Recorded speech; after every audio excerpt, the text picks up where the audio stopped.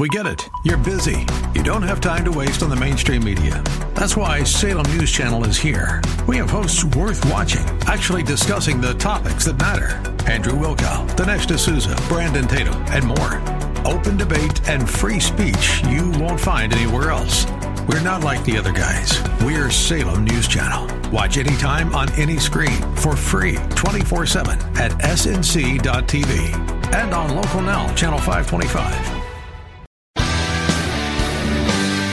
Are you looking for truth from God's Word that you can understand and apply to your life? You'll find it today on Make It Clear with Dr. Stan Ponz, Bible teacher and president of Florida Bible College in beautiful Orlando. Listen now as Stan makes it clear.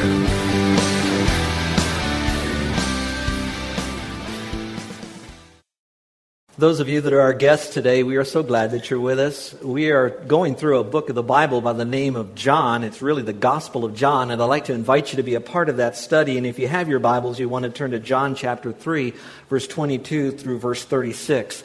But I don't want to just do a running commentary on this or a glorified devotional. This passage of Scripture we're about to address today is a passage that I believe will help many of you as you begin to share your faith with other people.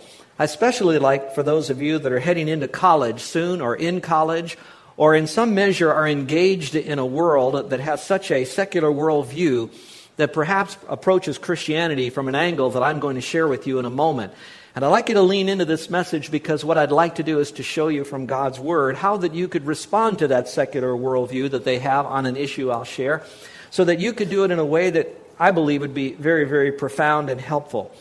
I learned from Brett Tolman that there is a great New Testament scholar coming out of Trinity Seminary just outside of Chicago. This great Bible scholar, Don Carson, really cut his teeth early in his ministry before he went into college education in an area what we would call university outreach. He would be sharing the gospel on the university campuses. And some of you maybe could go back in those days and remember those conversations that you've had in the dorms and those times in life. Maybe some of you have had similar conversations in the past with others. But generally when they were presenting the gospel, there would be a pushback from that secular world. And the questions and the comments then were a lot different 30 years ago than they are now in many ways. Back then, the question would be on the historical data of how you know the Bible's inspired. And so you would then approach that by giving them archaeological truths, science and history, and all those things that you would help to prove the veracity of Scripture, which, by the way, is not a bad thing. It's very good. I'm very grateful that our church recognizes that, and we've got teachers in place that teaches it, and for you that realize how important it is for you to know what you believe, but also why you need to believe that and taking those courses. However, if we kind of put it up into modern times today, our college kids that are going off to these secular schools, and maybe some of you who have engaged conversations on the campuses of different places, maybe even on the job or maybe on the airplane flight or something, the questions change a little bit. And see if you could remember a conversation that came like this when you began to talk about Christianity, or maybe even just the whole concept of Christianity came up. Their question went like this: how can you, as a so-called Christian, worship a God who is so self-exalting and so self-centered as the God of the Bible? A God who is constantly pointing to His own greatness and constantly telling people that they should recognize this greatness and tell Him how much you like to give Him that greatness. Now, that wouldn't surprise me too much from the secular world that would come back because, for one reason, they're probably seeing and being aware of many megachurches that spend so much time on worship and the worship songs. And again, I'm not speaking against that. I'm just saying visually they see that, and most of those songs are how much we really love the Lord. So they begin to think, how can there be a God that would want everybody to worship them just like that? In addition to that, there seems to be an ever-increasing amount from the world today about meism. It's all about me. It's all about how I feel about it, what's going to make me happy. So they sense all of that. And so they begin to accuse God as some egomaniacal being up there, and they really struggle with that, and they kind of put that down. So what I would like to do today is not so much address the issue of science and history, archaeology, and those types of things. I would like to approach the fact of who is God and that why He should be worshipped the way that He is. And so I'd like you to kind of track with me during the message today. And you're going to have a little outline that you can follow when you do that. Those of you that want to go a little bit deeper, let me kind of tell you where I'm going so you can see it subliminally through the message. I'm going to show you how that you can see just from this passage alone that Jesus Christ is God and God is Jesus Christ. We'll talk about the deity. The other thing I'm going to show you from this passage is going to be the concept of the Trinity. While the Word won't be in the passage, I want you to see that we're looking at the Godhead being God the Father, God the Son, God the Holy Spirit. They're all three in one. And we're not following this egomaniacal type of God up there. In fact, here's one reason. First of all, according to 1 Corinthians, it tells us that everything that we have, we've received from Him, that He is the author of all that we would have that would be given to us. And so I look at that and I say, how can I ever go back to Him and then boast, this is who I am, and look at how great I am. Everything I have has been given to me by God in some measure. And if you would be humble and honest enough, I think you could look and say, you know what, it is true. Nothing really did happen by chance, and I can see that God is in control and He is the source, and what I have has come from Him. The second is a little bit more deeper, and it goes like this, that our God has a right to demand our worship, not because He needs that worship. It is true, He is supreme, He is superior, but He is also sufficient. That means all that there is, all that He would ever need is all found in Him, so there are no needs. So for Him to be worshipped by us is not to fulfill some ego need that God has. Actually, when we worship Him, it is for our betterment when we do that because of what we get out of that. So while it is not all about us, it is about Him, but it's about Him providing for us in the person of Christ that which gives us the satisfaction to our soul even when we worship. Now, I don't always want to go back to experience. The Word will teach you that. We'll see that in a moment. But some of you that have now entered into a joyful time of worship to the Lord, when you know that you've taken care of the sin in your life, you confessed that, you made the commitment to forsake it, and you are now worshiping Him in spirit and in truth. Isn't it not true that there is an inner benefit that you almost cannot describe that's happening within you? I don't mean some kind of ecstatic words in another language or something. I'm just talking about that inner sense of what we might say the presence of God as you are intimately communing with Him during that time. There's that special time with you. And that happens when you see that with the Lord. Now, what we're going to do is we're going to look at the story here, a real story, of a person in the Bible known as John the Baptist. A few weeks ago, I went over a biographical sketch on John the Baptist, and I covered a little bit of this in there. I threw it into his biography. Today, I wanted to go back to that. This is not the same message rewritten. There was so much in that talked about Christology and Trinity and why we can really worship Him that I wanted to open this up because some of you have even questioned, you've asked me, you said, I've been talking to someone who's knocked on my door about, is Jesus really God? Or is Jesus really just the Son of God? Or He's a mighty God, but not the Almighty God. And based upon what you're dealing with in life, I care for you. I want to equip you with what God already says and how you can really trust that God is who He really claims to be. Now, what you're going to find with John the Baptist is, I believe, he was kind of like the last Old Testament prophet that's in the New Testament. And so God spoke to us through the prophets. And once the prophets were done, and that's John the Baptist, then He had Jesus Christ to continue to speak to us. And we see that in Hebrews. So what happens is you're going to find John the Baptist as the one who is going to overlap from the Old Testament to the New Testament. The Old Testament spoke a lot about the law, keeping the law. By looking at the law, you'll see that you're a sinner. You cannot be perfect to go to heaven, and you need a forgiver in your life, a Savior, a Messiah, who would be the one that would take care of your sin problem. Then you get into the New Testament, we're under grace, and so the bridge between the Old and the New Testament is John the Baptist. You have the bridge between I'm outside of Christ and lost, and by coming into Christ I have eternal life. Who is the bridge? Who is the one that's pointing us to Christ? We've already studied that. John the Baptist talking to these guys over here, behold the Lamb of God that takes away the sin of the world. Now he's doing this in the context, though, of it's all about Jesus, and it's not about us. So if you have your Bibles, I'd like you to open them up now again to John chapter 3. And we're going to cover a passage of Scripture that you might want to jot down some notes that might help you understand where we're going. This passage could actually be divided into just two topics. And if you just get these two, you can then do your own homework later on. One would be called John the Lesser. And you'll find that almost there in the middle of the passage where he says in verse 30, He, meaning Jesus, must increase, but I must decrease. So John would be the lesser. And Jesus would be the greater, because if I'm to decrease and He is to increase, that would mean that He is the greater. Those of you that know a little bit about Scripture, you're going to find that Paul refers to himself as being the chief of sinners, or he's the least of everything. And then he looks to Christ and he sees Him as the greatest of all. Now, let me go off on a little bit of a personal editorial here.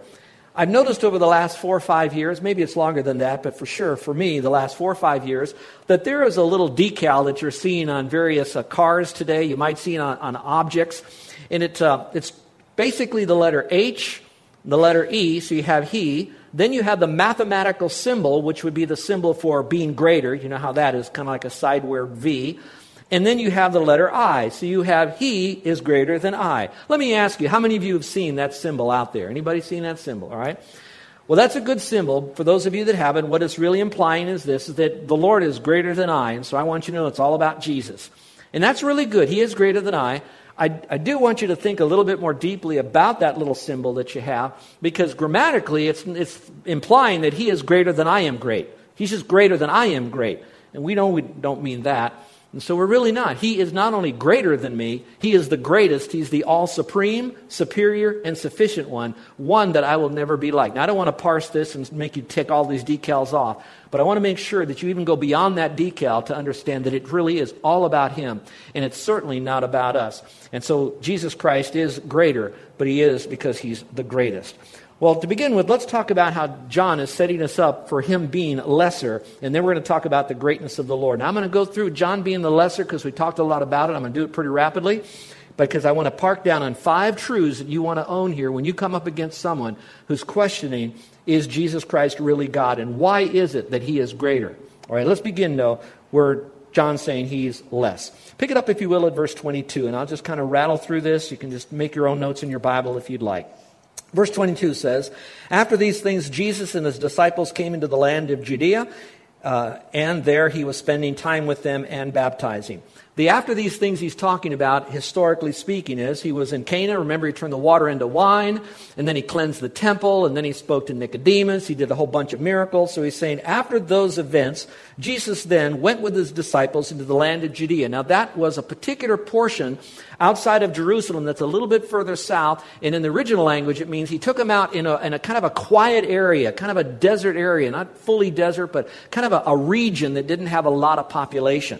What you probably don't know, it says they went there spending time. In the original language, they just didn't travel through that to get to their next location. Jesus took these guys and for perhaps many months was out there drilling deeply into their character, drilling deeply into their life, preparing them for their future ministry when they'd be called not as a Christian now, but called as a disciple, a true follower of his. And so you have that little period of time there that he was doing that. During that time, there was baptizing going on. We know Jesus didn't baptize, so that would imply that his guys that were with him were doing that. So listen carefully. Jesus was slowly beginning more of a public ministry at this time. Verse 23. John also was baptizing in Aenon near Salem because there was much water there, and people were coming and were being baptized. So if you will, look up here. There were basically 2 regions. Jesus and his guys were baptizing. John was baptizing in another area, so they both were baptizing at that particular time. The little caveat would be there was much water there. That's, again, why we believe that baptism is done by immersion, not just sprinkling. They wouldn't need a lot of water if they're going to sprinkle or pour. You would need a lot if you're going to put a person under the water, especially if there was a lot of people that were going to be baptized, and we believe that was the case. So what you're seeing now is 2 separate ministries going on just about at the same time. All right, so keep that in mind. 2 ministries going on at the same time. John's and Jesus's. John the Baptist's and Jesus's. Now, verse 24, it says here, almost like an editorial, for John had not yet been thrown into prison. We could also say, nor was he beheaded at that time. Obviously, he wasn't in prison because he was out there baptizing. And obviously, he didn't have his head cut off yet because he was still baptizing. So that's the case. Now, why would it put it there? The only significant thing I could find would be this. When I was reading Matthew, Mark, and Luke, they did not talk about this particular time. They took up the life of Christ from the time that John the Baptist died, and then you see the ministry of Christ. This is John saying, before John the Baptist died, I want you to know a little bit of the pre-stuff that was going on to prepare Jesus for this big, massive ministry that was happening. So now they're going to tell you a part of the story here that you won't find in the Synoptic Gospels. This is very important because it's setting up where John is going to say, I'm least and he's great. All right, let's go on. Verse 25. Therefore, there arose a discussion on the part of John's disciples with a Jew about purification. So in other words, while John was out doing his things and Jesus was doing his things, certain things were happening. A little kind of a powwow was happening with John's disciples about a particular Jew. Your translation might have plural Jews. Actually, it's a better rendition in the original language that it was a singular Jew about purification, which was a preparation for them to do some worship of a special cleansing. It was not found in the law. Verse 26, and they came to John and said to him, Rabbi, he who was with you beyond the Jordan, to whom you have testified, behold, he's baptizing and all are coming to him. So here's what you're starting to see. You got John's disciples over here, and you got Jesus' disciples over there. And John's disciples are starting to see that more and more people are coming over here to Jesus. Now that phrase, and all of them are coming to Jesus, I think is a phrase that they're using that's kind of exaggerating, because I don't know that all the people were doing that. I don't want to take out of God's word. Maybe all of them were there. But the point they're still making is look at how many people are going to Jesus.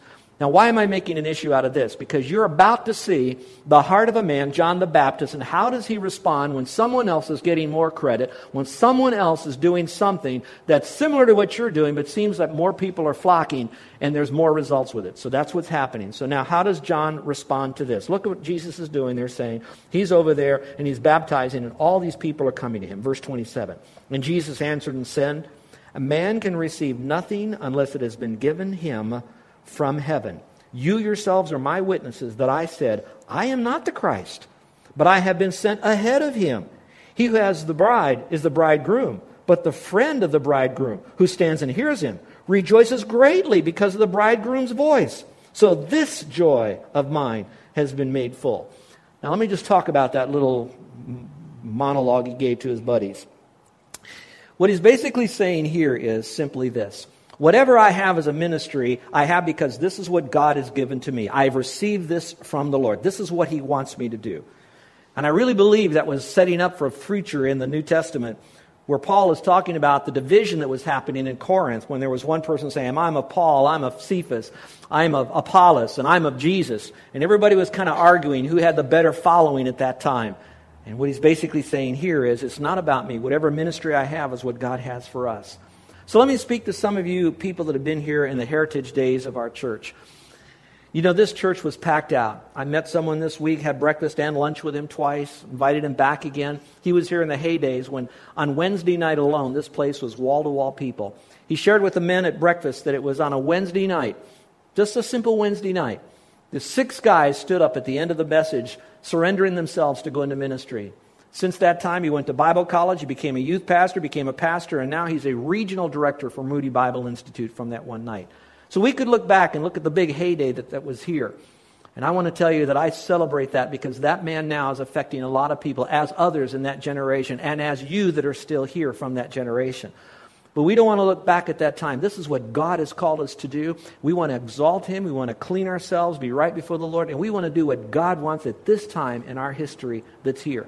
Those of you that are going to go out in another ministry, it might not be comparing what's been done in the past. You might be comparing what other churches are doing or other ministries that are similar to your ministry would be doing. Let me encourage you not to do that. Those of you who are businessmen, you might look at how hard you work and yet others seem to be growing and doing more than you are.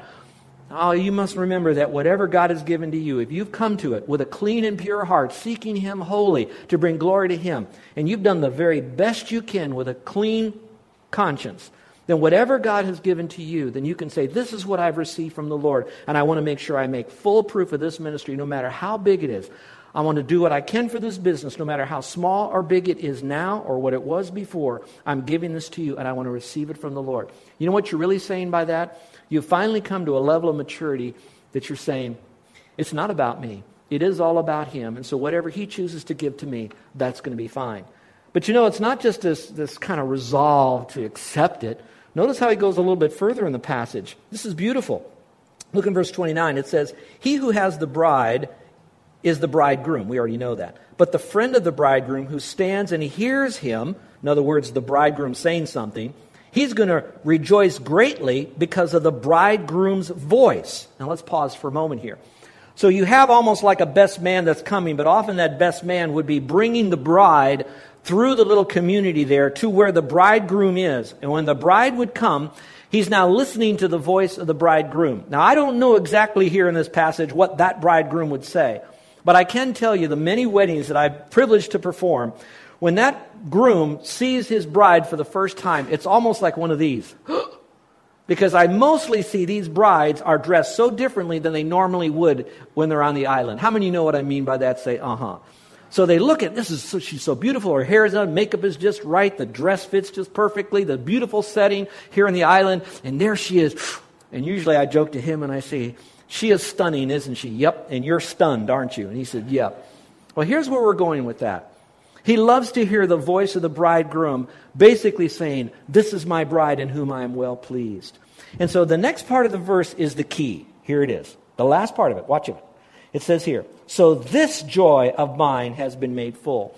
And so you and I are kind of like that friend of the bridegroom. We're not Jesus. And yeah, I know we're part of the bride because we're the bride of Christ. But if you step away from that for a moment, we have the privilege of communicating the message of salvation to those who are lost. And we have the privilege of guiding them to Christ. And Christ obviously does the saving part of all of this, but we step back because it's not about these people that we're trying to reach. It's all about the Lord, who we want them to know and to worship. So our joy comes from the connecting of those lost people to the Lord for them to bring glory to Him. This is so key. I hope your motive to win people to Christ is not driven solely by, I don't want people to go to hell.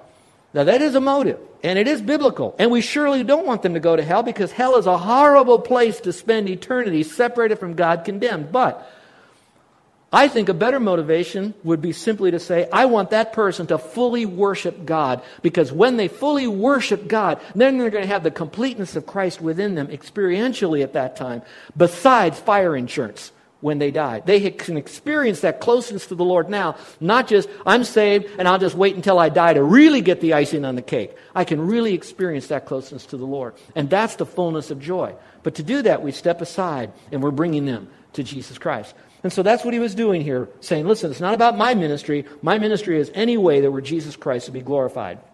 All right, if you will, now he ends it by verse 30, and he says, he must increase, but I must decrease. And if you want to, you might want to just underline the word must. It is so emphatic in the Greek. It's like saying there is no alternatives, there's no options, it's not a little bit. It must happen this way, that he must increase and I must decrease.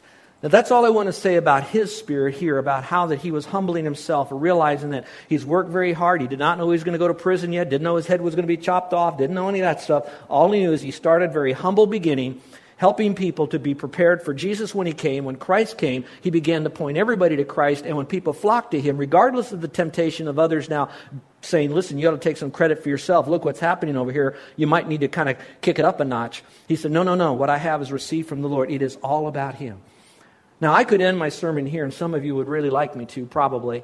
But I would like for you to meditate on that thought for just a moment. Are you at a point in your walk as a Christian to really say, it is all about him? My job is for him. My family and my role in my family is for him. Even being a single and what I could do in my singleness for the Lord, I do for him. However I can connect, whether I go to school or whether I get a secular job, whether I'm in ministry or not, I want to come to the point that he must increase and I must decrease, and I'll be more pointed. In what areas of your life now does he need to increase in and you need to decrease in?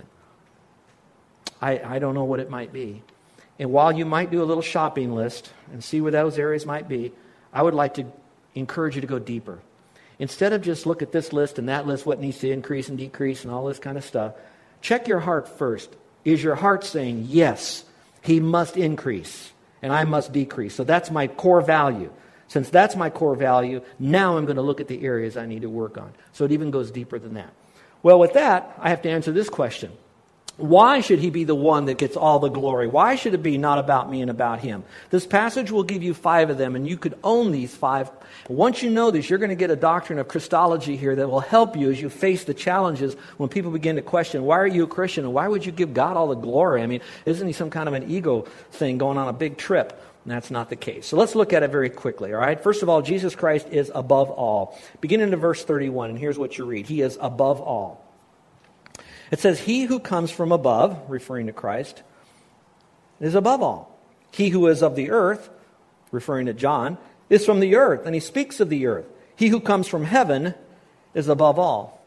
Well, I decided to do a little homework on that phrase, he is above all, and I'm just of the earth. Just in the book of John alone, just John, the writer of this, not John the Baptist, just John, the writer of this, decided to record how many times Jesus was emphasizing the fact that he is above all and that everything has come from God to us. I found that the phrase from heaven, above all, is found 10 times in the Gospel of John. And the idea that what we have has come from the Father to Son to us, that's found 38 times.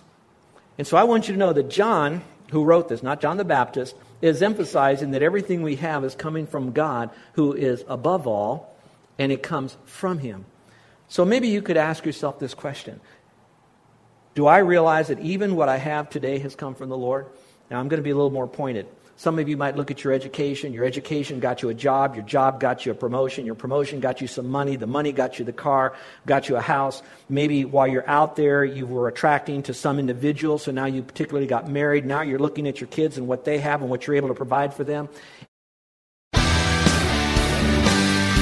You're listening to Make It Clear with the teaching of Dr. Stan Ponz, founder of Make It Clear Ministries and president of Florida Bible College in beautiful Orlando, Florida.